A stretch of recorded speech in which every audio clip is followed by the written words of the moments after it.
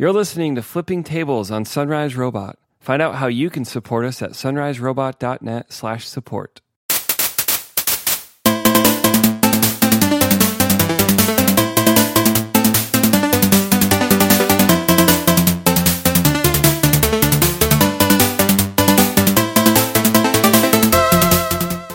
Hey, welcome to episode 119 of Flipping Tables. I'm one of your hosts, Michael Edwards. And I am David Lyons.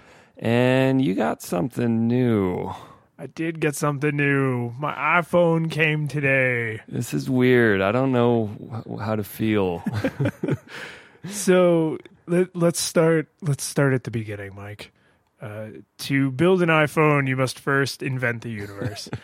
No, the first thing I noticed, so all day I was, waiting. I was hoping that I would get it early enough that I could actually play with it before we recorded.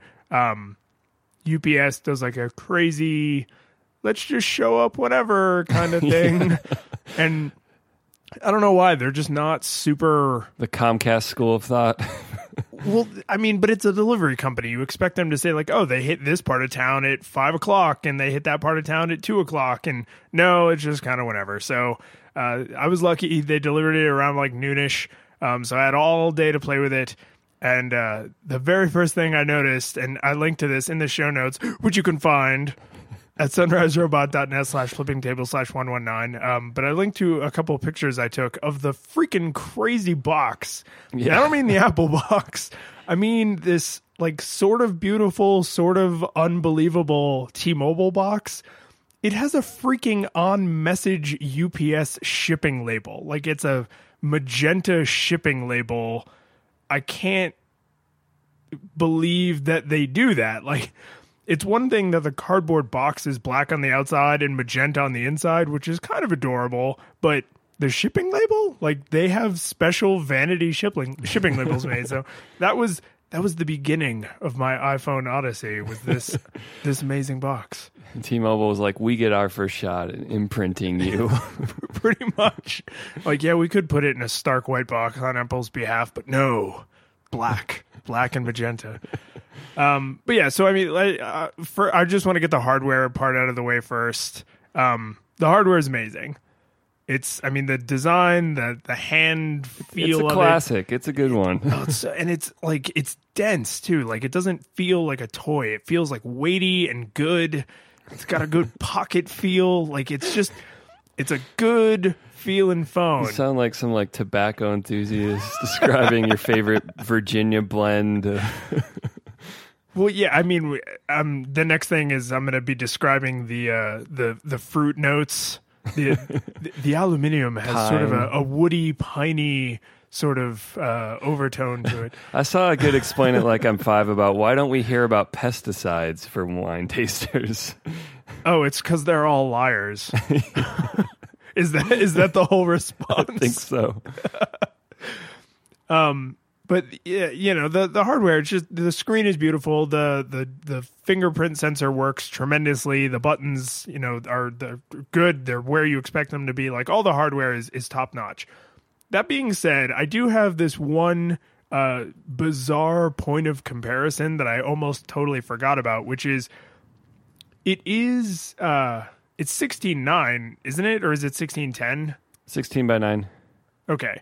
So it's a little tall and skinny, right? Like it's not crazy, but it is a little bit tall and skinny. And I realized that I actually have my old Galaxy S2 just lying around because after it broke, I let my daughter play with it because she sees us with our phone, so that's her phone, right? That, for my hand size, I think is actually closer to the ideal phone size.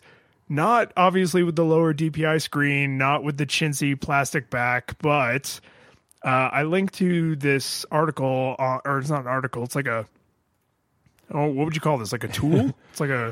It's Phone Arena's comparison tool, I guess. Yeah. Yeah, so you can dial up any different device you want, and it will show you the side-by-side, or you can layer them.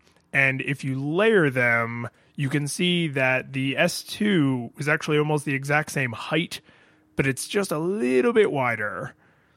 And that extra, especially if you then remove a bunch of the bezel, right? Because modern phones have gotten better about stripping off the bezel. Like, I think that would be the ideal size for me, right? Everybody's hands are different, but I think for me, like that's what I would aim for. This height is perfect, but I could stand a little more girth. I got a good length. I could stand a little bit more girth. I don't mind the girth. I was totally confused by this tool because, well, I clicked like the calibrate button and it was like, you'll need a credit card. And I was like, what? And it's not because they want your credit card. It's just you click this plus so that it calibrates to your screens like dots per inch.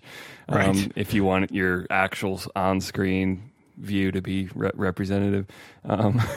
Yeah, and that's for this example, just the side-by-side comparisons are enough because what I linked to is the 6P, the 5X, the SE, and then the S2. And the SE's small. It's so small. Like, even when I handed it to Susan, I was just like, here, try this out. And she was like, this seems kind of small. Like, are you going to be okay with this? Is the font small enough for you, Grandpa? Yeah, right. But I mean, it is a little weird, like when the keyboard's open, how little stuff I can see on the screen. But then the other part of me is kind of like, well, I'm not looking at the screen. I'm looking at what I'm writing. So is it that big of a deal? I've just gotten used to it being the other way. But overall, the hardware is exactly like what I was hoping for, right? So from here on out, I can just praise and complain about software. Oh, wait, one other hardware thing.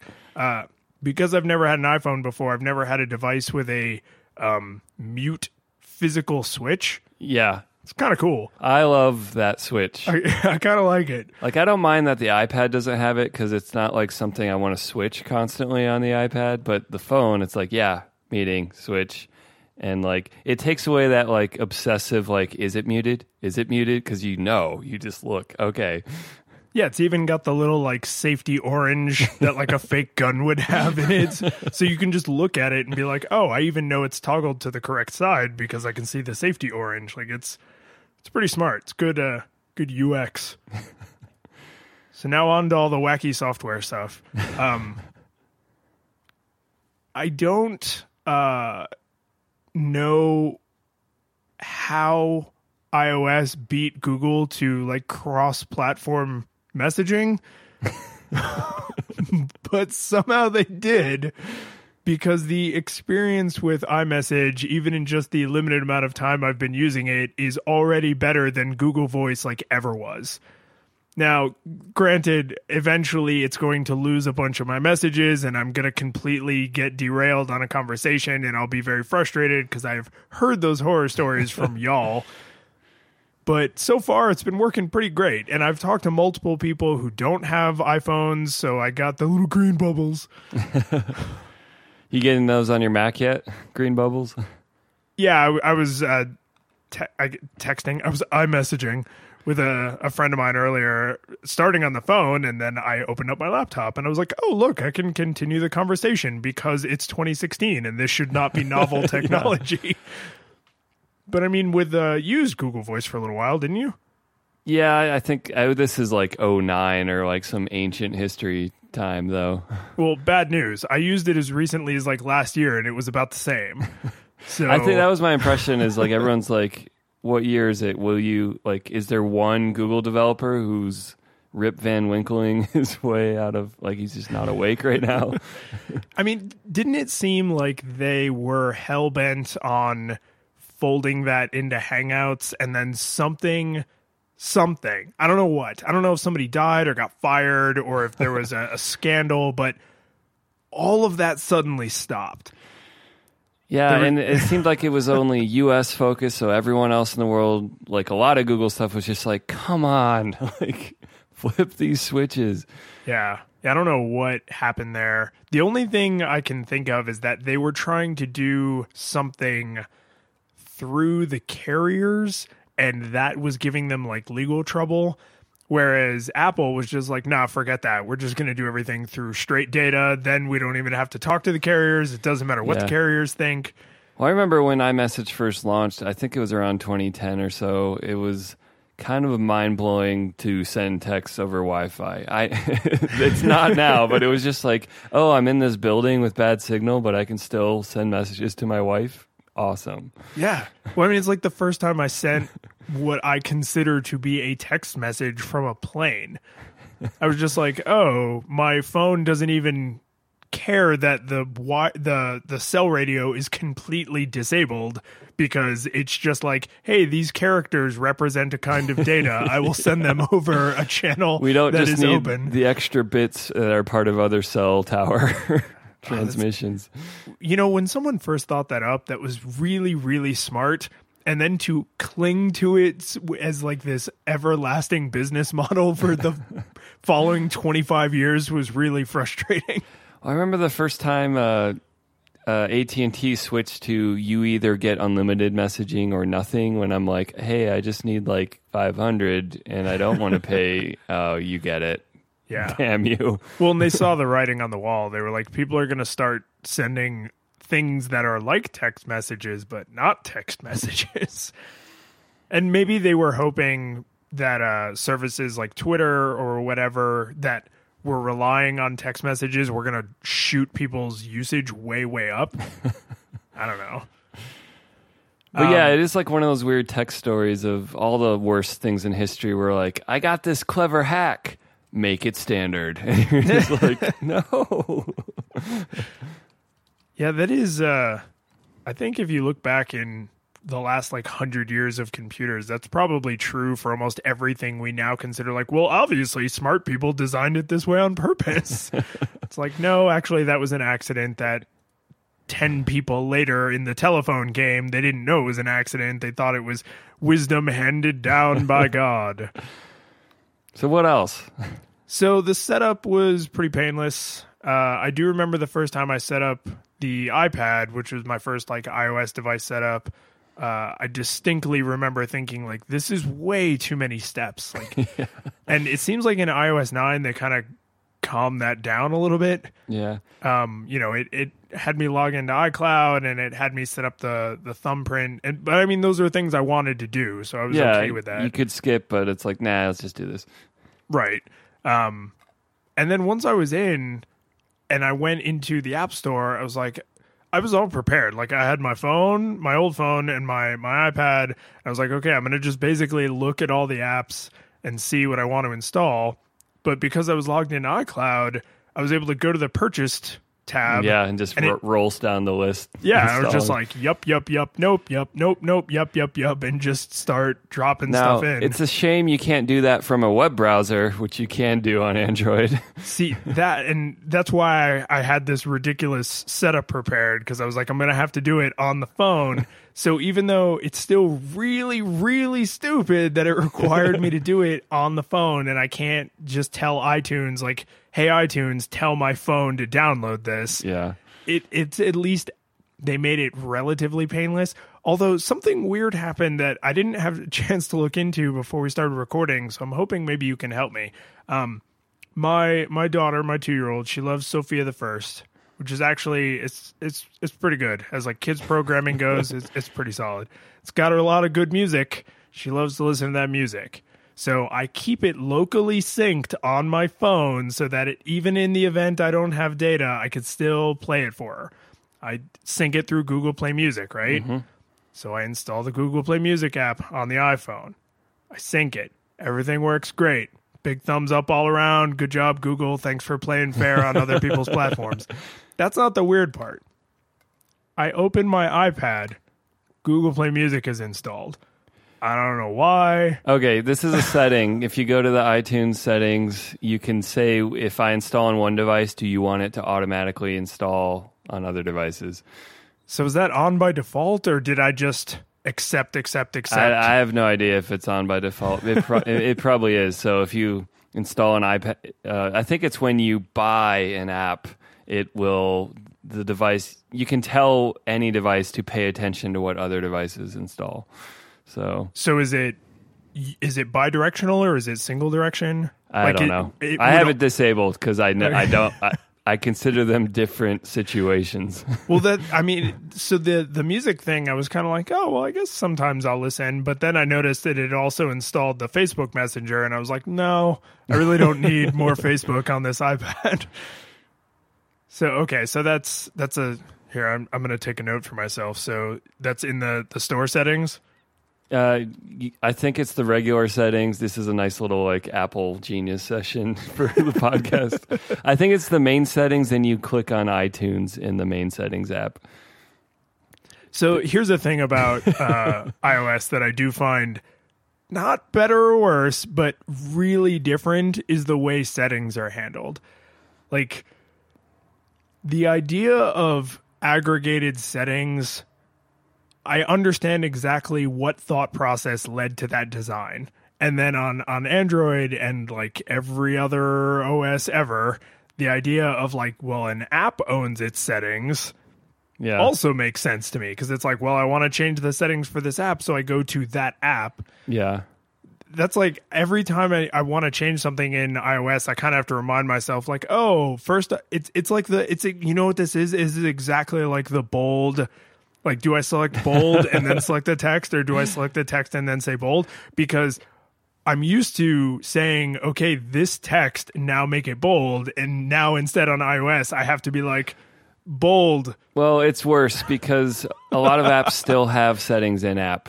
I'd say quite a lot of them still have it in app. It just depends on the app. I think most of Apple's apps hide. It depends. I mean, I see the analogy you're making. I also see like there's a lot of OS settings that apply to apps, like what notifications are they allowed to annoy you with. You can customize that very deeply per app.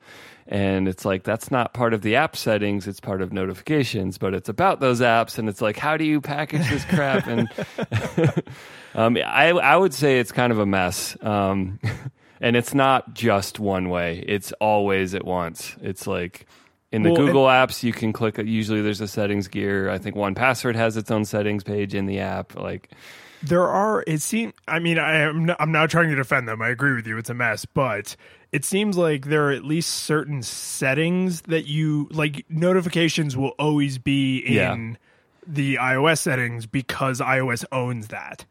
So at least if I know, like, okay, the thing I want to change is a notification setting, then I go to the global iOS notification settings. But then if it's like I want to change, I don't know, the font size for Twitter or something, it's like, well, I don't know where that lives. Now I got to go hunting around. The Google sign-in process, they really nailed that. They really nailed that, for one. For another thing, they and I don't know if they were the first to do this or if they were just the one I notice it with, because I use like 50 different Google apps, but you log into one Google app and like then you're done. Yep. And then you go into the next one and they're like, hey, we know you. It just has the little like, are you this guy? You want to be this guy in this app? And you're like, yep. Yes, I do want to be that guy in this app. And I mean, it's super helpful because I think literally, without exaggerating, probably 20% of the apps I installed are Google apps, because I have to use, and some of them I even have, like, I double up. Like, I use Gmail for my work Gmail, but I use the Inbox app for my personal Gmail, right? So I have two freaking Google email apps. Then I have Hangouts, and then I have Drive, and then I have all the different Docs things, and Maps, and just, and it's fine. Like, I like using all those apps, but thank God you do not have to keep, especially because I do two-factor auth for everything. So if every single time I had to be like, okay, I'm going into 1Password, here's my password. Okay, now I'm going into Authy, here's my two-factor auth. Like, So that they really nailed. I did notice, though, which I thought was adorable, when you sign in, and I don't think this is just because I have two-factor auth on. I think Google just does this, but I got an email that said, hey, buddy, we see you logged in from an iPhone. Was that you? If it was, cool. You don't have to do anything. If not, somebody stole your account. And I was like, oh, good. Okay, that's a nice security setting. And then immediately after that, a separate email, Inbox even linked them together because they came in so close together. It says, hey, you signed in from an iPhone. there's all these other great Google apps that are available on the iPhone. It's just like, oh, that's nice. So you're kind of like shoving the marketing right in there behind the security. Like Google services. That's all we care about. Just use Google services. And I'm not even mad. Like, I thought for sure one of the things that actually, I don't remember if I said this before, but one of the things that I thought would be a deal breaker for me on whether or not I was going to be able to tolerate having an iOS device is not like, oh, the buttons are in a different place and oh, you got to swipe differently. Like, we're about to talk about all that stuff. I have many thoughts and feelings. But I don't have an Apple TV. I don't want to get an Apple TV. Yeah. I was not interested in changing my streaming situation because that is already working absolutely flawlessly via my Chromecast. And it turns out Chromecast works exactly fine on an iPhone. It still has the cast button. And even in all the apps. And even in apps that are not Google apps, like Pocket Cast, you can still Chromecast with. So I was just like, this is like better than I could have hoped. This is what like open services and platforms give you. Because going the other way, it would not be that way. You'd be like, bye-bye iMessage. Oh, yeah. No, if I get married to anything that's Apple specific, which I'm tempted to not do, it's going to be the tether, right? I mean, like, I love the hardware, but there's also good Android hardware. And, you know, iMessages is convenient, but there are ways to simulate that experience on Android. Yeah. But if I'm like, oh my God, you know, Apple TV is the greatest, or I love buying music through iTunes, it's like, well, bye. I can't. Well, I have another friend who's been on Android forever, and he's thinking of switching to iPhone, not because he necessarily is interested in iOS. I think he's kind of neutral, but because his entire family and so many of his friends have iMessage, and it's just friction to not be on iMessage. And that's that whole like Borg situation of like, come on. See, so explain this to me, because, you know, Shelby has an iPhone. I think most of your family has iPhones, right? Yep. So what advantage of you all being on iMessage do you have over just group SMS? I think the way group SMS handles like photos is way shittier. I don't have very many green SMS because all my conversations with people that don't have iPhones tend to be in services like Hangouts or Slack or Facebook Messenger, or, you know, we have 5 million messaging. The most infuriating thing is the friend that, regardless of what phone they have, I feel like they spin a roulette wheel and then they decide which way to message me. And I'm like, I have all these installed. I'll probably always have them all installed, but my conversation with you is a shotgun blast across 15 services. Yeah, that is. Isn't there an XKCD about that? Probably. I think it's like throughout the conversation, it moves to, you know, increasingly more absurd and hilarious methods of communication. But when I remember the Twitter account Modern Seinfeld had the idea of like someone who's a de-escalator, like you call and they write you a text back and you text them, and I don't know, like they always like step down a ladder. Yeah, something like less formal each time. Yeah. What else? Contacts. So this is something this is actually pretty closely related to the settings thing. So you can, as a function of iOS and OS X, natively connect to an account. And you can sort of do this on Android too, but you usually don't. Like, you have an app that sets up an account. You don't explicitly connect to an account. Yeah. I don't want to use Apple's contacts. You mean iClouds? Yeah, whatever. I guess you could have them just on your phone too, but you're not going to do that. I don't want to use my .Mac contacts or calendar. I have no interest, and I see zero benefit of getting into those. One, because I've not heard it's already a solved problem for you. Your contacts are set up somewhere, so if you don't have to, why would you migrate? Well, and I use Google services. It's not just like, oh, Google happens to be holding this data. Like, I actually like and prefer their services. Yeah. So I was very nervous that I was going to have to sync all of my contacts somehow between Google and iCloud. And thank God that is not the case. You can connect your Google account and then say, sync these things, not those things. And then I have 2 Google accounts, so I have to do it for both. And then for my iCloud one, I basically did the inverse. And I was like, don't sync these things, do sync those things. And then on OS X, I was able to do the same thing. And now I can iMessage people in my Google contacts from my laptop. It's like... It's almost like these things were made to work together. And the other reason, like, I know Google's apps know your contacts anyway, so Gmail will be able to do that whether or not you add it to iOS. But the reason to have it as part of the system, too, is if you ever, and maybe this is something you don't want to do sometimes, but if an app's like, hey, you want me to find out if your friends are on this service, and you can give it permission to see your iOS contacts straight up. Even just for trivial things like... what's that thing people used to do with phones? Make a phone call. Yeah. like if I want to call someone, all those numbers are in Google. So yeah, I see no reason to switch to the calendar or their mail app or Apple's. What are you going to share an iCloud event with someone and they'll be like, you want to what with me? Yeah. What are you sharing with me? I don't want that. He wants to rear your child.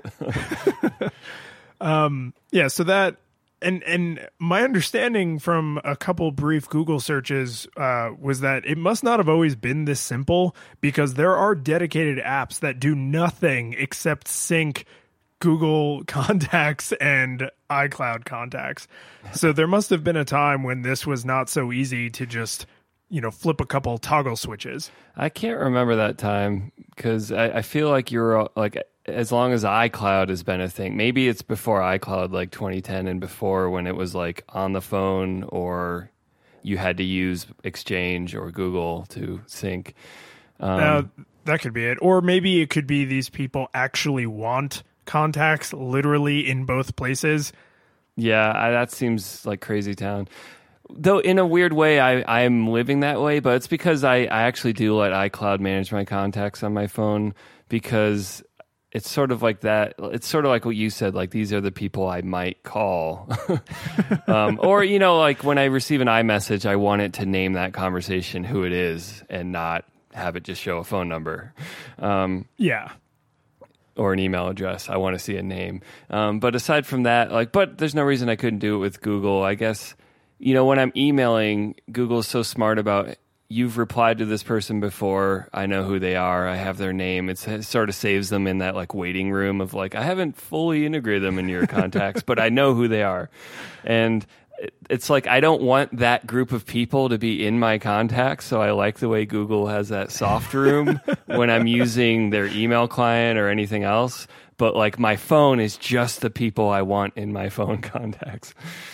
Yeah, I've toyed with favorites a little bit, which I don't know if iOS is going to respect my Google favorites. Yeah, I think you can pick and choose groups to sync. Well, because I only have literally 6 people that were favorited in my Google contacts, because it's these are the people that if they ring my phone, no matter what my phone settings say, you let them talk to me. Yeah. And, it's my parents, my brother, my wife, it's there aren't a whole lot of people who I want to have unlimited power to interrupt me no matter what is happening. Yeah. So if I have to reset that up and star a few people, that's not the end of the world. I did notice that the connected experience, and this was the thing I think I said I was most interested in, setting up iMessage on the laptop was, you don't. It just suddenly works. And now I can send messages from my iPad just as a side effect of having an iPhone. Yeah. And now that's the iCloud just connecting it through for you. Right. But I couldn't tell my iPad, hey, this is my Android phone. Let me send text messages. Because it would go, no. Yeah. So it's not just that it was seamless to set up, but the functionality is allowed to me now because I mean, you can tell that to me, you know, as someone who's been using a Mac for years and been using an iPad for a little over a year, you know, regularly now, Apple clearly sees the iPhone as the center of the universe. Yeah, right? It makes all those other things better. Yeah, it's definitely not the iPad, and it's really kind of not the Mac either. Like, if you have an iPhone, all those other devices are like, it's like Bard's song in D&D. Like, they all get more powerful. It's the armor aura or something. Yeah, from Diablo. Yeah, it was strange to me how immediate and obvious that was. Like, and I was even looking for it. I was like, oh, I know that these little things are going to be connected now, but there's all sorts of little integrations. Like, the FaceTime thing just popped up on my iPad and was like, hey, buddy, you want to be able to do things from your phone number, even though there's not a SIM card in here? And I was like, yes, I would like to do that. Like, it's just, oh, cool. And this is, you know, and I said this a minute ago, but how have they beaten Google to the punch on this? Like, really? How? Yeah. And I mean, part of that is maybe Google isn't thinking about it as much because aside from the Chromebooks, which are great, they don't have an established core business making traditional computers. Well, and so I love web apps. Web apps are great. I like not having to install stuff. I like the idea of being able to just sit down in any browser and all that crap. But I know that there are lots of really smart engineers at Google. They literally own a desktop level programming language called Go.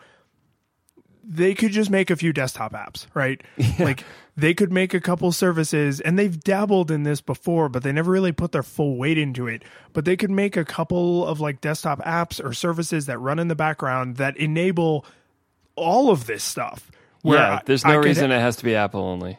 Exactly. I mean, you know, Microsoft and Apple obviously have the advantage that they are more invested in these traditional desktop platforms, and Google would have to rely on them as a foundation upon which to build their buildings. But these are open platforms compared to mobile. Like, they could do it easily. Absolutely. You know, you could have some little menu bar app running in your start menu on Windows or in your menu bar on Mac, and it syncs your text messages, and it's made by Google, and that's all it does, right? And then there's this other thing that lets you drag and drop files between what's on your phone and what's on your desktop. And like, these are not even difficult computational problems. Like, someone at Google could probably do this in their 20% time if they got the authority to make it public. So I'm impressed with how well Apple has done this, considering how bad they suck at cloud services. But it is more shining a harsh light on, oh my God, how did Google drop the ball on this? Like, I should not look at some kind of simple syncing solution on an iOS device and be like, oh my God, it's the future. Yeah, and maybe this is just like the limits of the extremism of web apps. It's like, web apps are amazing. There's all sorts of perfectly great reasons to throw most of your weight behind them. But God, native apps are also very good for certain things. Can you just make some? Well, especially if you need any kind of always running thing. Like, the Dropbox web app is really slick. They've hijacked. It's okay. But I mean, for a file browser and a web browser, like, yeah, I mean, it does what it needs to do. Yeah, and they've hijacked right click to make it do useful things like that a file browser would normally do. But Dropbox without the desktop client no one would use it. Like, no one would open a web browser and be like, okay, look at those files over there. Now sync them, please. Like, that would be shenanigans, right? Even Google Drive has to provide a desktop client to do that automatic syncing. So you've already admitted there's good reasons to go onto the desktop. Google Photos, so they've done that too. Yeah, come on, just a little more. Just sync text. Just give me freaking text messages. Like, that will show you care. Text messages and phone calls will show that you care. I just want you to have the Hangouts plugin. You know, that's a different thing. So one of the big things about iOS, and you and I have a bunch of messages back and forth about you basically coaching me through this. We'll get through this, buddy. We'll get through this. Pretty much. Organizing home screen. Well, okay, so I've been using my iPad for a while, but because I chiefly use it for work stuff and very light like media consumption, I've never really It doesn't really matter. organized it. So whenever I install new apps or I uninstall apps, I just go to settings and reset home screen layout, reset home screen layout. And then everything's in alphabetical order except the first screen, which is a bunch of garbage, and I just ignore it. I'm obviously not going to live my life like that with my phone. No, it's way more personal. Which is weird because I always felt like my tablet was fairly personal, but it turns out it's not.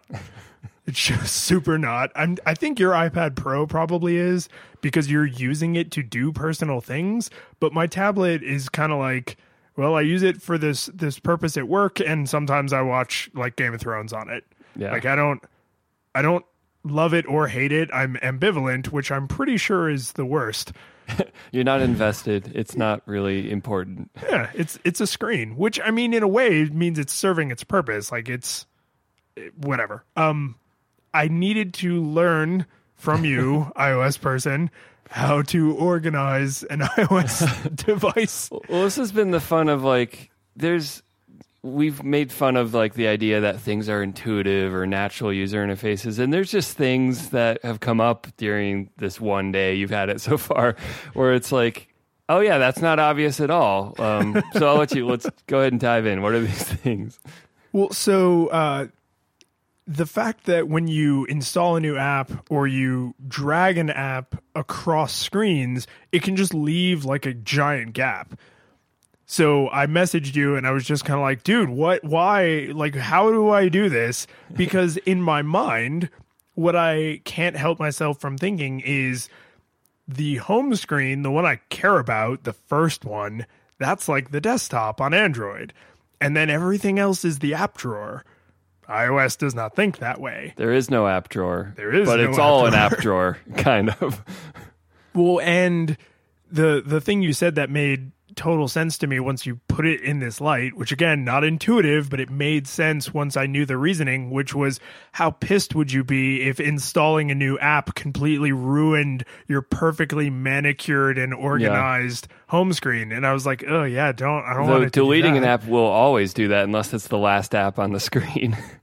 Yeah, but the stuff that lives on your home screen is usually like, it's your go-to stuff. Yeah. So, or your home screen, your first screen, they're all home screens. Yeah, the first home screen. The springboard. The first springboard. Oh my God.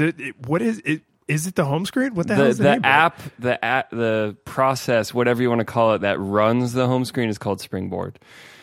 Okay. But yeah, so that's weird. Grouping things into folders is...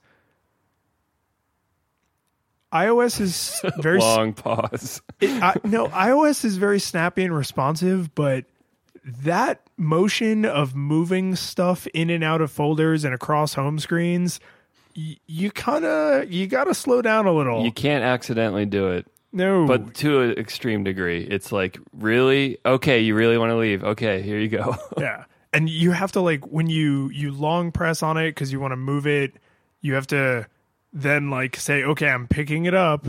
Okay, now I'm dragging it over here. Okay, now I want to create a folder. Yeah. Have you ever seen this on OS X when you try to take a nap out of the dock? It's like you really have to drag it far away before it'll let you actually remove it from the dock. I actually always just right-click, remove from dock. There you go. My dock is pretty sparse. I click bold first, okay? See, it's just so intuitive. Well, I've seen like a lot of, I'm on r/Apple all the time, especially around like WWDC when everyone's like freaking out about rumors and wish list stuff. But one of the things I see come up a lot is like iOS is snappy and smooth, and like even on like relatively old hardware, it stays pretty snappy and smooth. Sorry, iPhone 4S users. But what isn't ideal is the animations prevent you from doing things until they're done sometimes. So like you're waiting for the folder to don't zoom you think out. That's by design, though. Well, some users really want to, like, I close the folder and I know exactly where the app I want is, and I'm tapping there, but you're making me wait another half second for the zoom out to finish. No, I agree that the more you use it, the more you're like, okay, this isn't enchanting anymore. I get it. But I think they're probably doing that on purpose. So it's just like, oh, watch this adorable animation while we don't allow you to overload the processor by giving it too many commands.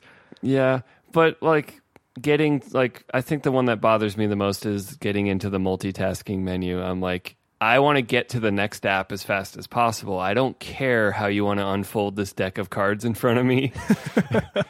Just let me get to that app. Yeah. Not every time I switch apps should look like I won at Windows 95 Solitaire. Woo, I need to get that JavaScript page that just follows your mouse with unending success. You got to have that bookmarked for any time you have a bad day. You just want to feel good. You're just like, yay, Solitaire, I win. So, I mean, I've seen people ask, like, could we just, like, have faster animation speed? Like, or this is the thing you can't get too excited about. Can you give me an option to change the animation speed? It's like, yeah, No. This is Apple. They're not. Yeah. Like on OS 10, you can flat out disable it. Well, yeah, I think that's why I think you can actually. There's a slider for the speed on OS 10. Maybe it's like a secret plugin like Onyx or something that gives you a bunch of extra stuff.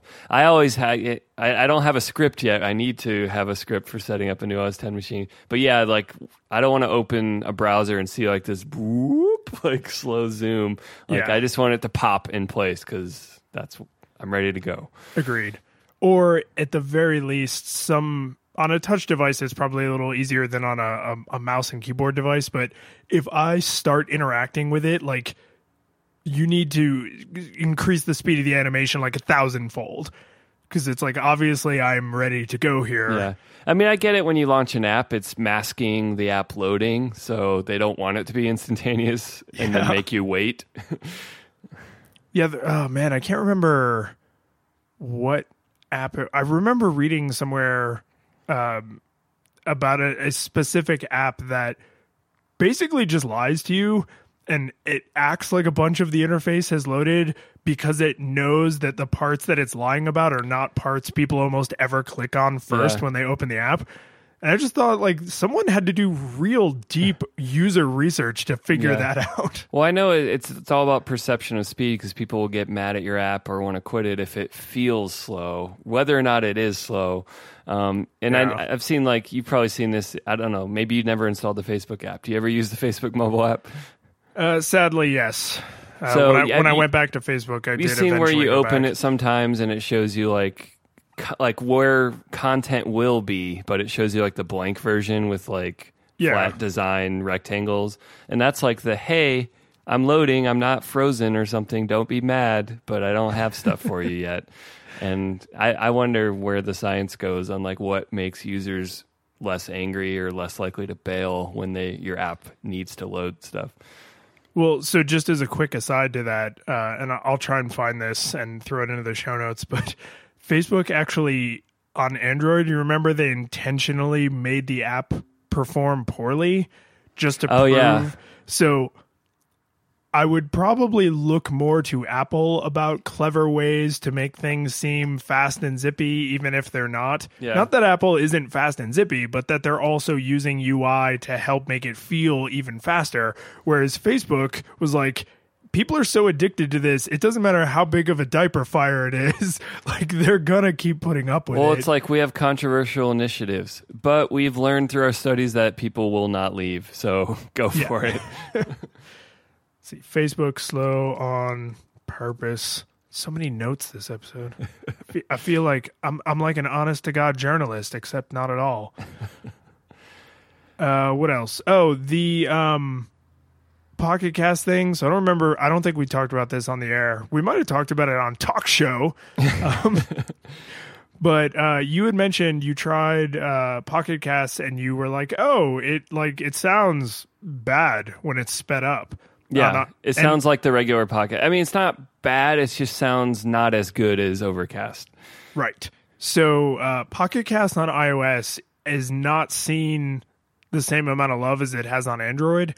And there's some story, like I'm sure it's out there, but they have limited resources and they ended up putting more love into Android. Yeah. And having listened to literally only one podcast now on the iPhone with the speed on, I am positive they are not utilizing the APIs either correctly or at all, because it does not sound that way on Android. Yeah. Like on Android, it sounds great. I know Overcast does it well. So they're getting ready to release the new version.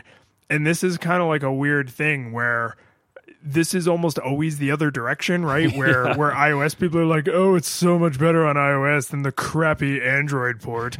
And part of me just wants to be like, haha, your iOS version that I now also have to use sucks. Yay, it sucks in the other direction. Yeah. I really like the UI though when I played around with Pocket Cast. Like if they get Overcast level like speed sounding good, I'll switch over because I really like the way it worked. Yeah, and it's really the iOS UI is really clean and slick, and I like it a lot. But the Android one is super material UI, and I love that design. Like this is actually one of the weirdest things. Is every time I look at my iPad or now the iPhone, I'm just kind of like, oh, that's definitely an iOS device.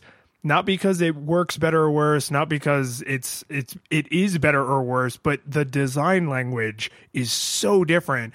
So even when you're using an application that's the same more or less between these two platforms, it's like, oh, this is super different. Like even Slack, which has its whole own design language, still does some iOS-y stuff on iOS and some Android-y stuff on Android. Yeah. I did enable Night Shift. The Flux clone. Yeah, that's cool. I'm really glad it's there because I've used it on my... It's a good time to join it. We've been waiting almost 10 years for it. Well, so there's been a way to do this on Android for a while, but I never really bothered with it. And I've always done it on my desktop, laptop computers. The difference is mentally when I look at my phone, I expect it to be like full spectrum. So every time I look at it and it's a little yellowy, I'm like, what the hell's wrong with the screen? So I'll eventually work that out, right? Did you tweak like how red it gets? I left it on the default to see what it's like. I figured whatever their default is probably the one they expect most people to go with. I did change the start and stop. I just changed it to sunset, sunrise. Yeah. Uses location. Yeah, whatever. Well, one thing I haven't heard you say, well, actually, first of all, some of the other things that were not intuitive that I was like, come here, bro, I'll help you out, that you were bringing up was like, hey, on Android, there's a dedicated button to hide the keyboard because I don't want to type right now. And the iPad has this too. And on iPhone, it's not consistently everywhere because I think app developers either can prevent it or maybe it's the other way. They have to allow it. I don't know which way, cancel or allow. But it's hiding the keyboard is dragged down. And I don't remember why. I mean, I pay attention when Apple introduces anything new. So maybe they showed it and at WWDC when they're secretly teaching everyone how to use iPhones.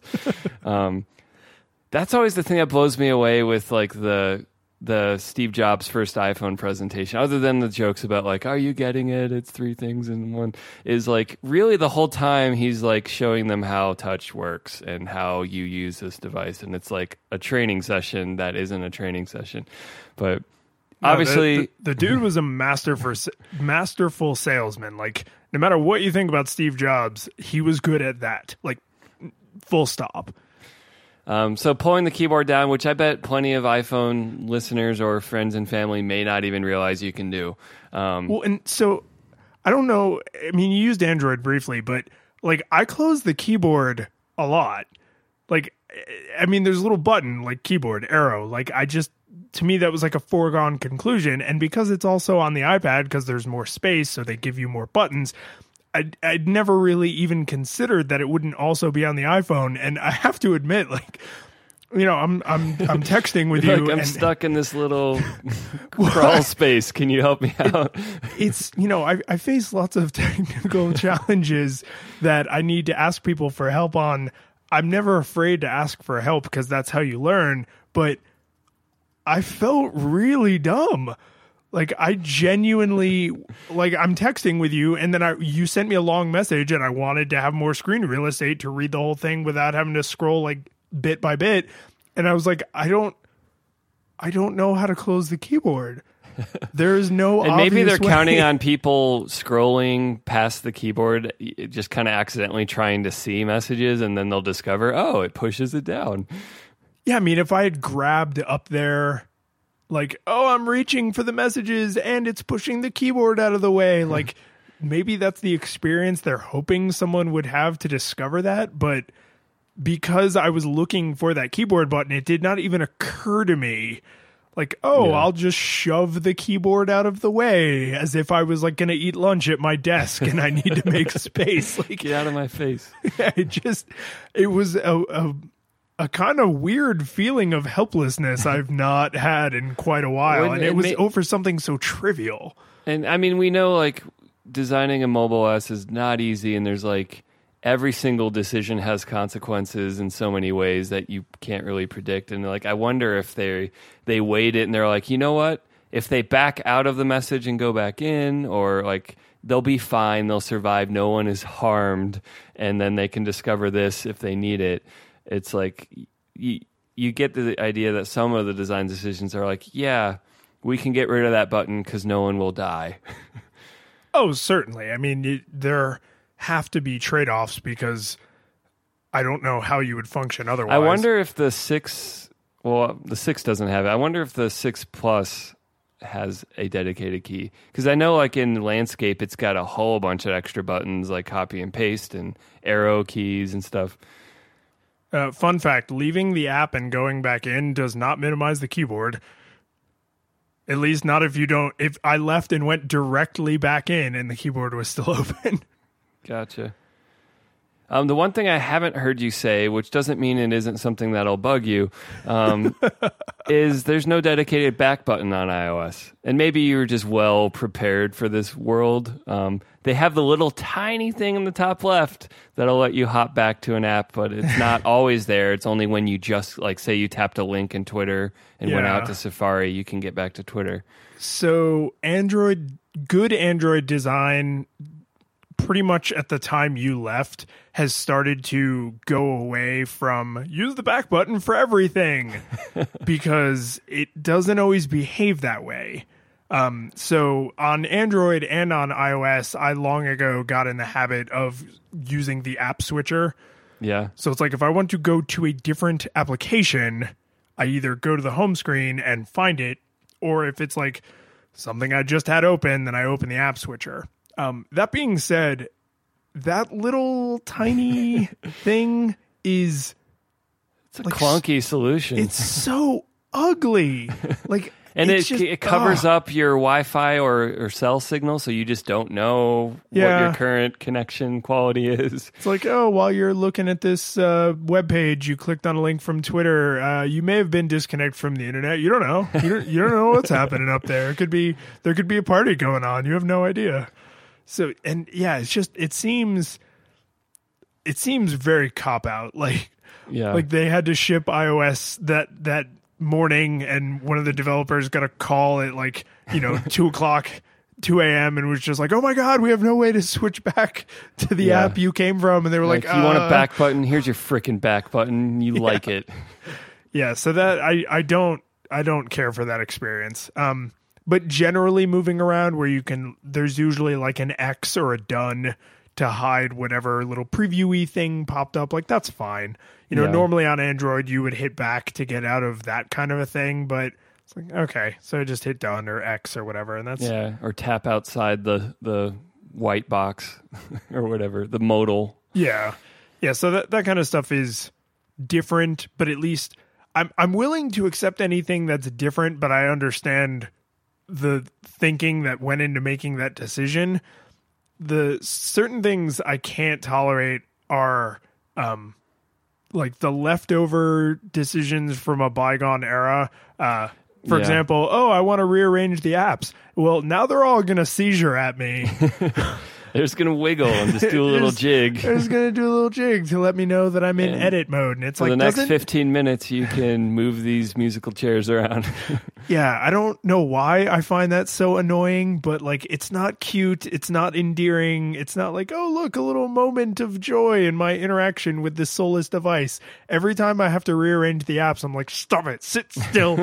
Maybe it's because I'm a parent of a toddler, but I'm just like, sit still. Like, just, I will tell you when to move. Sit still. Well, and even if if I'm rearranging apps and I'm like taking a long time to decide what else I might move, it makes me want to stop the jittering until I make a decision. Then I'm like, all right, I'll go back into jitter mode. Oh no, more than once I was like, how do I want to arrange these folders? Home button. Think about it. Okay, now I'm ready to do it. Because I did prep for what it was going to be like to organize the iPhone home screen with the iPad a little. So not only did I get to experience this all afternoon today, but also for several hours last night. And so let's, because I'm looking at the recording time and I'm fairly sure we're actually going to burn an entire episode talking about the iPhone and have to just bump the entire rest of the show to next week. I'm okay with it. You okay with it? That's fine. It's awesome. I mean, not every week, but no, God, no. No, please, anybody who is starting to get worried, not every week. Just don't unsubscribe yet. The next 2-3 months tops. But so we had quite a discussion about how to organize the home screen, and I realized that this a lot of neuroses I have from coping. Well, but they're catching, right? It's not just like you're crazy. It's like you were describing how the aliens are going to take over the world, and the more you were talking, I was like, yeah, they are coming for our brains. To the point where now on my first screen here, I'm looking at it and I'm like, you got to share a screenshot. Oh, was it power and home? And home, yeah. Okay, so I will. Oh, you know what I'm gonna do? I'm gonna send that to you in iMessage. Oh, you should throw in the show notes too, so people can see what you did. Hang on. I totally iMessaged a screenshot that I took. Yeah.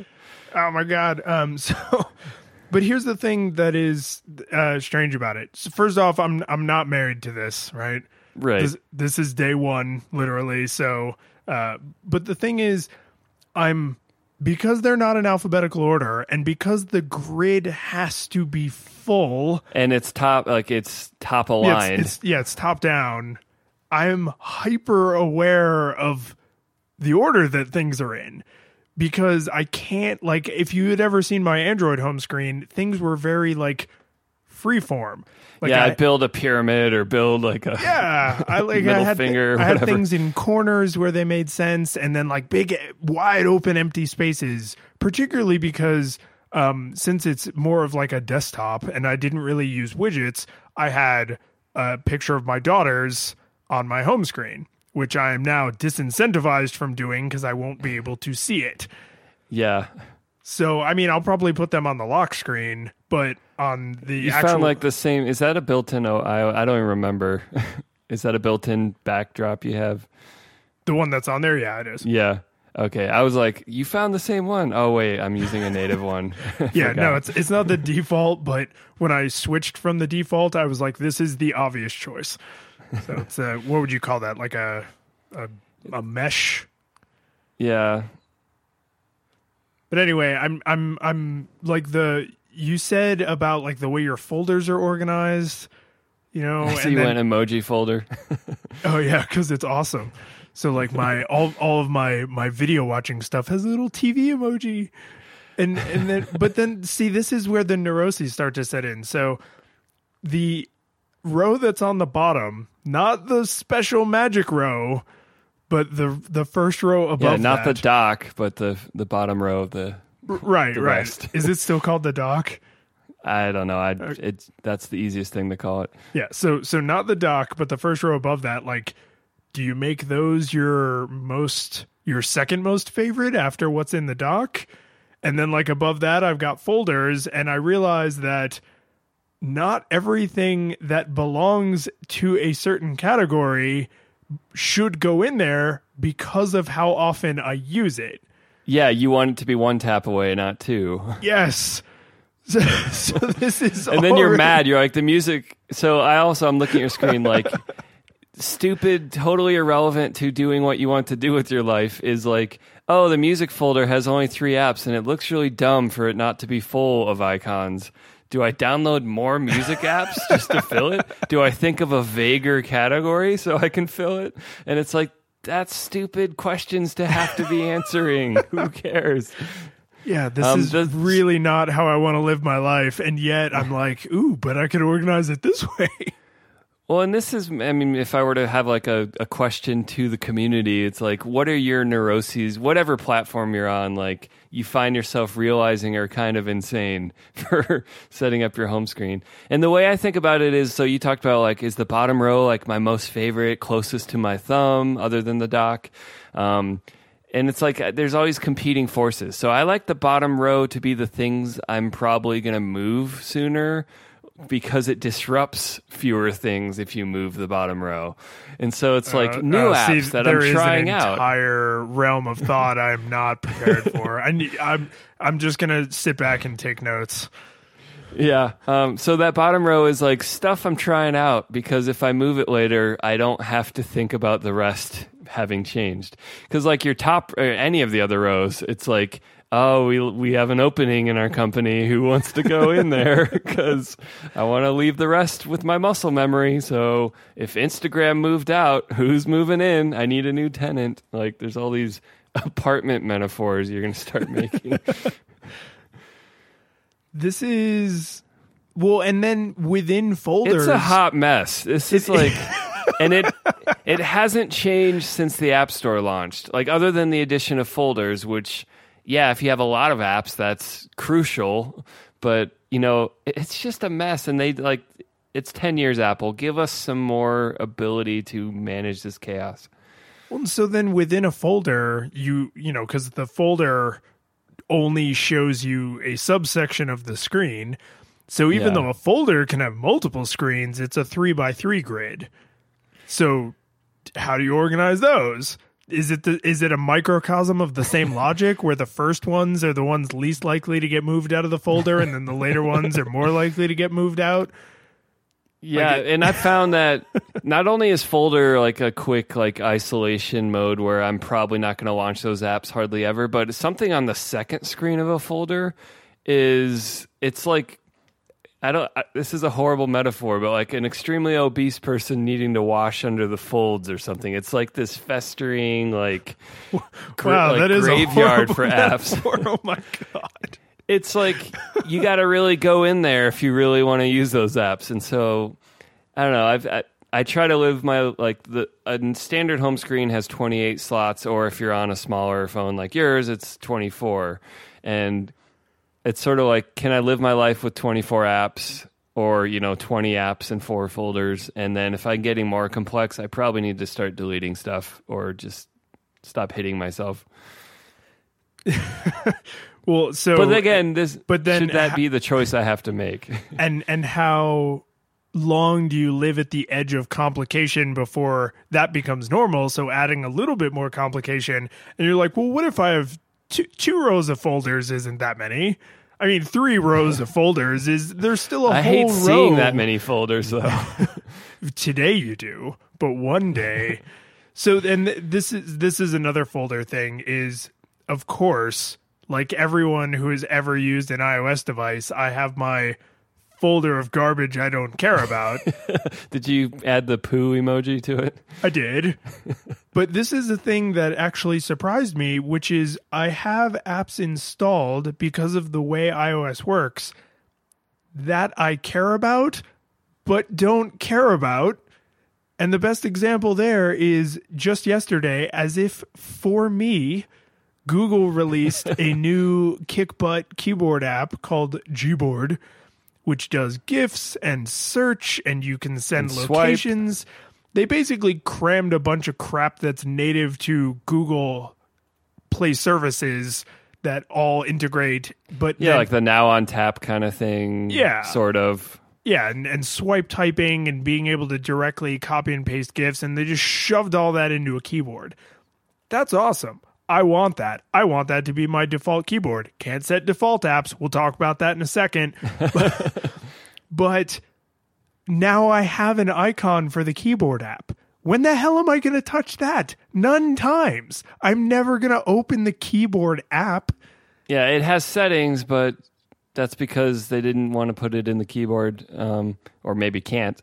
Yeah, it's really stupid that, well, I mean, there's no concept of widgets or utilities or non-apps in iOS. Everything is an app. Right. Automatically. And so if you install, which you should if you haven't, some ad blockers for your Safari life. Crystal.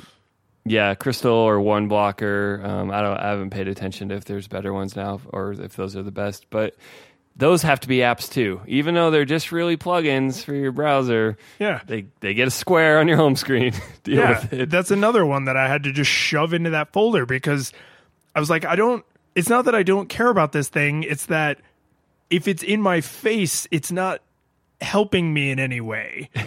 So because everybody always jokes like, oh, the Stocks app, you can't uninstall that. Ha ha ha. But it didn't even occur to me that anything I install, no matter what its purpose or function is going to get a little square and I'm going to have to deal with it. So yes.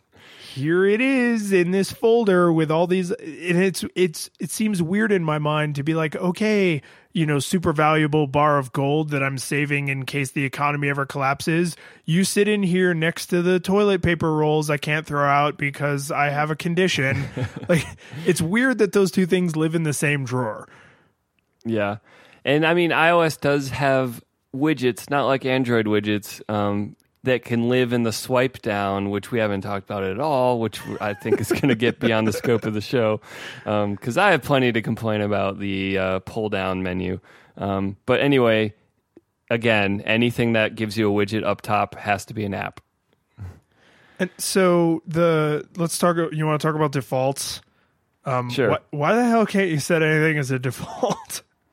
I don't know. This got a little less painful because of the share menu slowly marching towards what Android has with Intents. And it's a long way down that road. It's not as good, but it's far enough now that I'm not like crying when I try to share something and it's like, you can use mail.app or iMessage or you can print this. And you're like, no.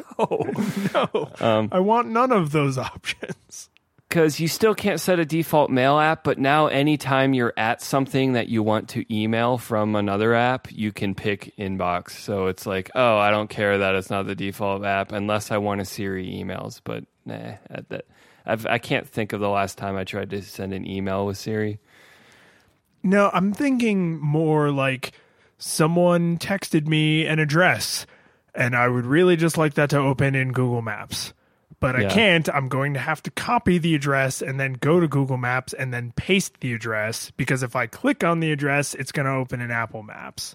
Yeah, that's probably the most common example of where you want to switch the defaults because Apple Maps is not as good as Google Maps. Let's just say that in that very generous way. Non-controversial statement.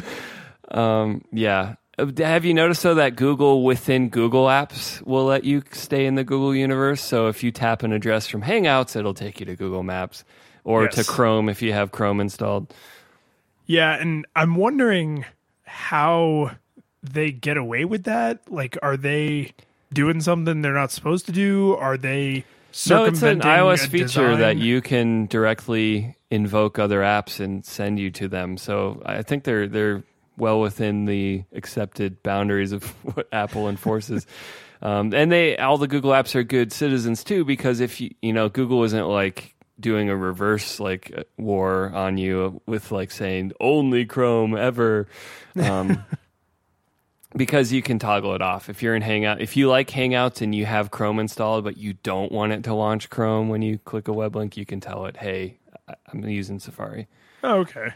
So see, this is, I hate to say it, but it almost sounds like we're getting dangerously close to the dream that was lost when the iPhone was new, which is, can't I just use Google's stuff on Apple's hardware? because in the short time I've been using the iPhone and in the much longer time I've been using an iPad, I've never felt like any of the Google stuff I had to do was second class. It may not work the way I wanted it to because I like the way Android works, but I never felt like, oh man, I want to do this Google thing, but I can't because Apple's a big bag of jerks. Like, the software, it's there, right? The software is pretty much there. I think Google's like sort of in the, this is a little more extreme than what they actually do, but they're in a, like, you know, the cobbler's children all never have good shoes. It's like Android is kind of built in Google, and they don't like not give shoes to Android, but they really have to win over iOS users. They have to bring their A game because it's friction to it's not that much friction, but to people that don't even hardly ever install an app, it's like getting someone to put your app on their home screen is a big deal. So they have to bring their A game and make good iOS apps. Now, that's actually a really good point, and I don't think I've ever heard anyone look at it that way. Because every time someone says like, oh, they're getting this on iOS first, or oh, how come that feature, that new improvement or whatever goes to iOS first? And it's like, well, yeah, because people on Android they already got you. People on Android, either they already have you or you know the Google one on Android is going to be the best. Whereas on iOS, it's like, well, there's a billion options and Google is just among them. They don't get priority advertising. They don't get priority installations. They can't be set as the default app. Even if you love them to pieces, you still have to choose to use them. So they have to make it so good that it's and worth that's one of the going biggest hurdles of all is people set up their email through mail.app, and why would they bother? Like, people that are like, you want me to what? It's like, yeah, install the Google Mail app. It's better. Yeah. It has to be so much better. And it is. I'd say it's way better.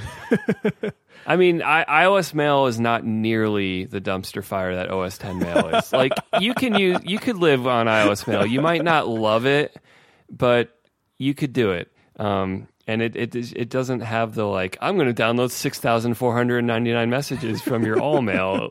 And you're just like, stop it. That's not what I asked you to do, OS X Mail. Yeah, I actually, not that long ago on OS X, I set up the calendar sync just so I could get native calendar reminders.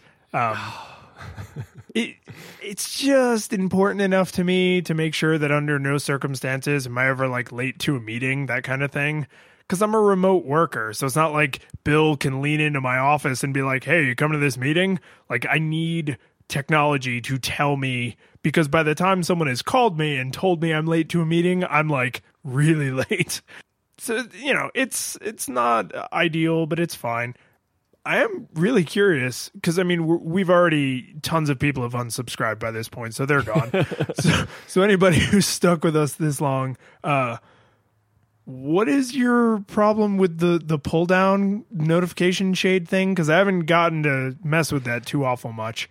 Although I will say it's a little annoying that if you interact with something in any way, like the evidence that you ever received a notification is gone. Whereas on Android, it's like, no, the notification is here because it's a reminder. Whereas iOS seems to be like, oh no, hey, he acknowledged me. I can go now.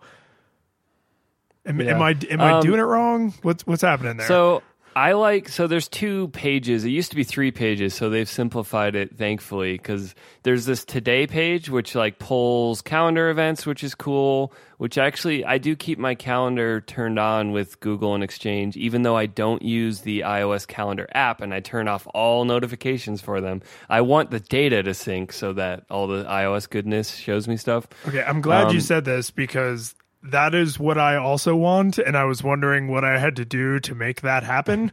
So just go on. Yeah, turn off badges. You never want to see a red number. You don't want it to pop up anywhere. You just want the sweet pull down to show you your next meeting is this. And in my case, I want my watch to pop up. But I'm not using the app. I'm using everything but the app. I like the Today page, and especially because like on my iPad Pro, it also shows you batteries. I have the god-awful ugly battery case for my iPhone. It shows me the case battery and my phone battery, both there. It shows me Apple Pencil battery. Like, I love that. You can have some widgets there, which I never use, whatever.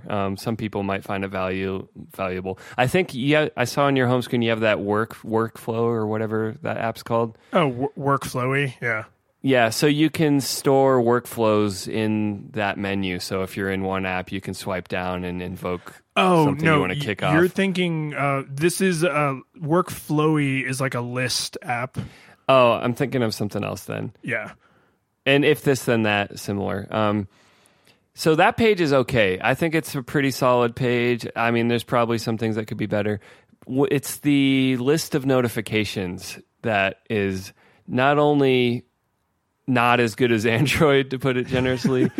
It's kind of a dumpster fire. I've gone through and I don't let any apps store any notifications there. Now you could get some of what you were missing of like, hey, even though I went to the app, leave the thing in a list somewhere I can find. But I don't like this screen. I don't like it at all.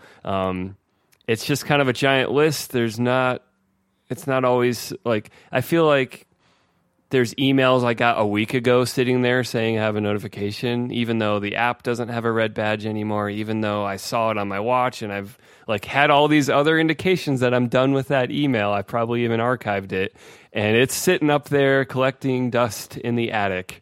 And okay, I'm so like, I'm not crazy. It does do that. Stuff just like hangs out up there forever. Yeah, and I turned that all off. So, I mean, this is part of the like therapy session of like coping. Like iOS is amazing, and here are all the coping things you're going to need to do. It's like the poison comes with the sweetness, and it's I turn all that off because I'm just like, nope. And I mean, part of having an Apple Watch is like, this is my list. This is where I am told things happened, and so I'm also like, I don't need another bucket. Well, and do you have badges on? Some apps. Apps have to earn the right to have a badge, which Twitter has gotten fired from badges often because the app has been so buggy. It'll have a red badge that never goes away, or it'll be like, this new thing you didn't sign up for is now getting you a red badge, and I'm like, screw you, Twitter, you're out. Okay, so here is actually an excellent example of an iOS like hoity-toity, now that I use iOS everywhere, I deleted the Twitter native app off of my laptop. I deleted the Twitter app off of my iPad. And you know what I went back to? Tweetbot. Because screw the native app. If I can get away with not using it, I don't want to. And the main thing that I actually want from Tweetbot, I thought was timeline syncing. You know what? Forget that. Algorithmic future, take me into your loving arms. You know what I care about more than that is freaking muting. I want to be able to mute stuff. I want to be able to mute people. When I have friends that go to conferences I don't care about, I want to be able to mute that conference's hashtag. Like, oh my God, I have people who I've known for years, and I'm on the verge of unfollowing them on Twitter because I'm like, I don't care about the event you're attending. Please, please shut up. And I know I've been on the other side of that, and I apologize to anybody who's had to listen to me be at a conference, but like, that's why the app needs to support that kind of muting. And even like the time sensitive muting, like mute this for a week or mute this for an hour or whatever. But so are you on Tweetbot on Mac too, or do you just use a browser, TweetDeck or something? Nope, or? Tweetbot across the board. Nice. Yeah, it's pretty good. The timeline syncing is kind of fuzzy right now across 3 devices, which again, that's not the main feature I showed up for, but it'd be nice if it worked. So at least I know when I open the app, like, where am I in my timeline? Is there anything else? This is quite a dump of feelings. And No, I totally have one important thing. Okay. That I didn't mean to save to the end, but here we are. I have a Moto 360 Android Wear Watch. And I seriously considered, like, I may just stop wearing it for as long as I'm using an iOS phone.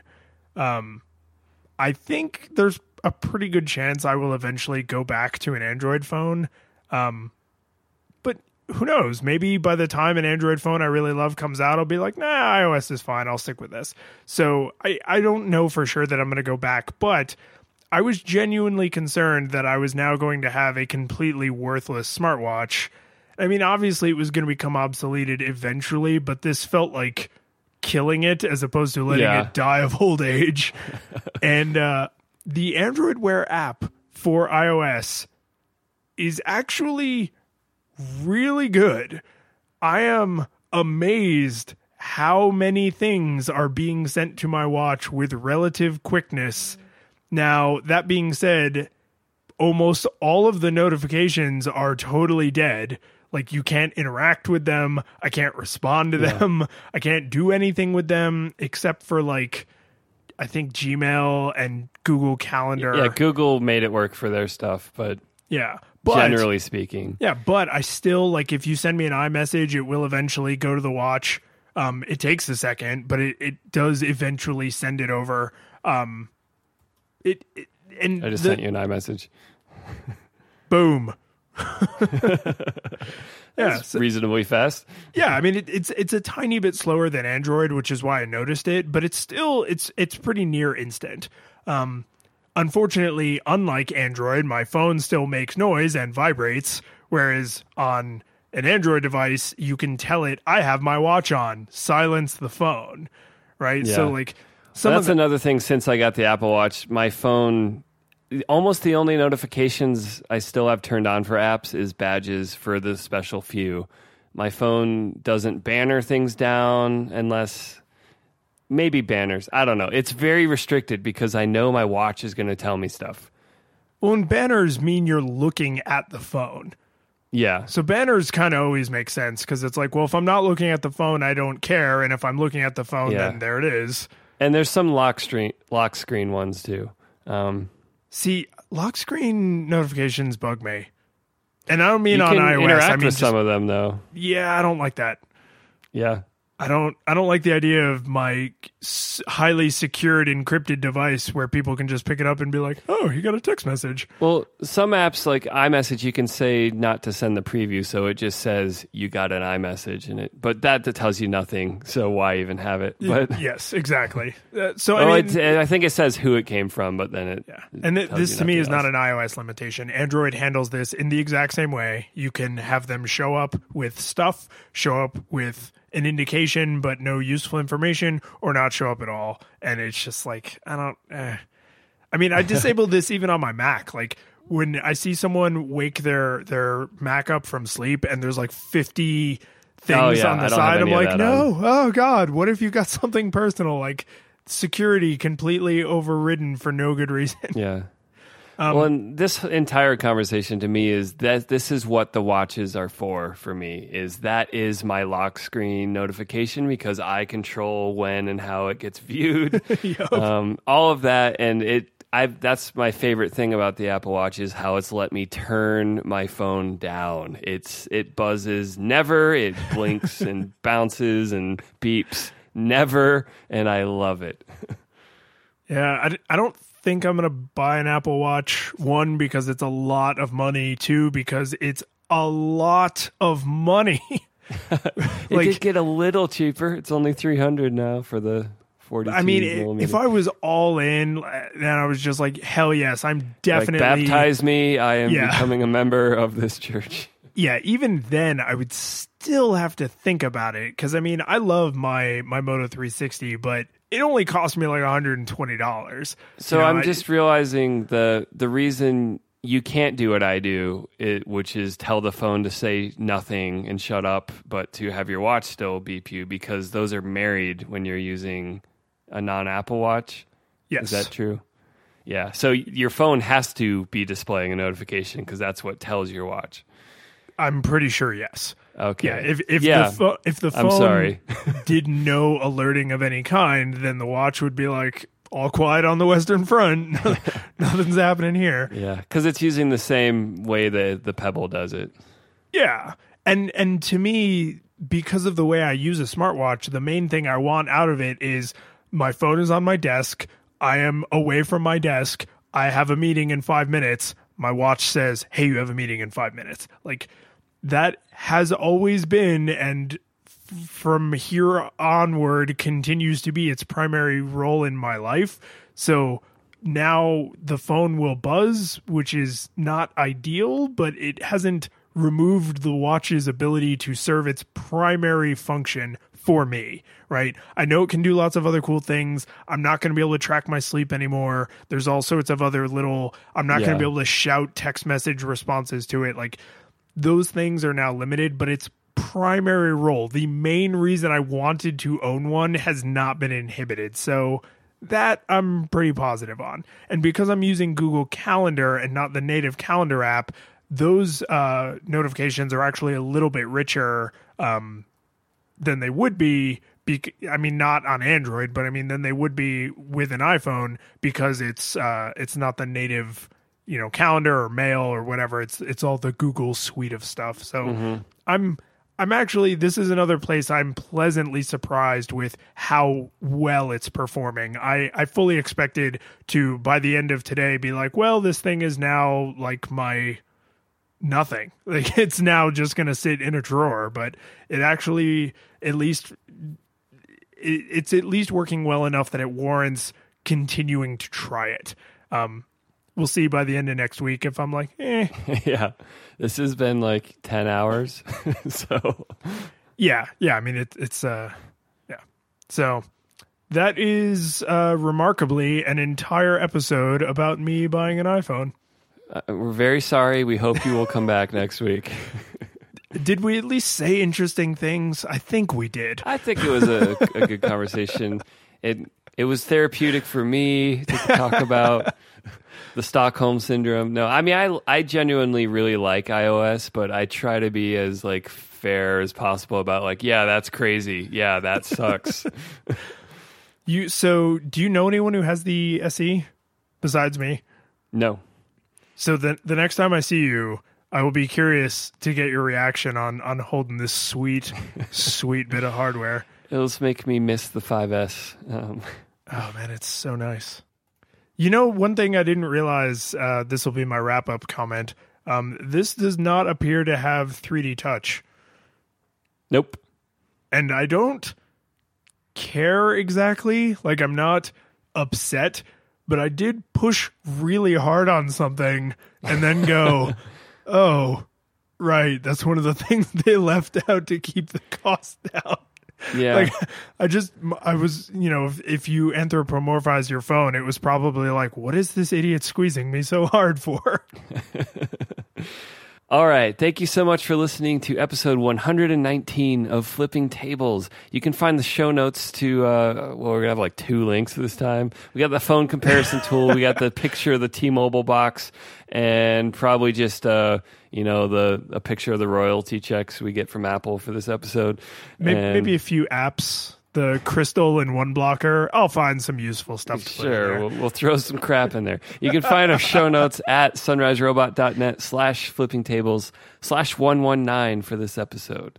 And me and David love feedback, and we're both on Twitter, and you can tweet to us. I'm at pseudo-Michael, and David, you are?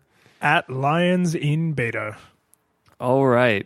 You can subscribe to our show while you're looking at our show notes using either the iTunes or the RSS link. Or if you have a podcast app, probably the easiest way is just to search for Flipping Tables, and we should come right up in the search results in pretty much every app I've ever tried. We're indexed pretty well these days. So Google Play, Pocket Cast, Overcast, those are all great apps for podcast listening. The native podcast app on iOS is okay too, but you can do better. So definitely subscribe. You'll get new shows automatically. We have it's not so new anymore, but it's still awesome. We have an all shows feed with Sunrise Robot. So if you want to get all of our shows, not just Flipping Tables, subscribe to that and you'll get bits and pieces and Likely Story and Eclectic Book Readers and on and on and on. It's a good time. If you want to support us directly, you can head to patreon.com/sunriserobot and pledge dollars to the network, which helps us keep the lights on and the tape rolling. We want to give some special thanks to our top Patreon sponsors: Matt Mariner, Sean Byrne, Benji Robinson, Cunningham S.E., Carolyn Kraut, Cliff Lyons, Ido Abramovich, and Justin Edwards. We love you all so much. See you next week.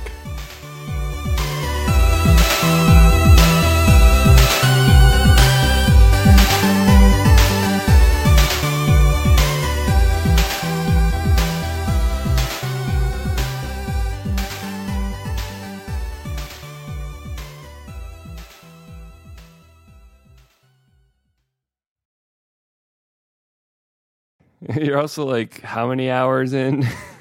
Well, yes. Save it for the show. Okay. All right, here we go.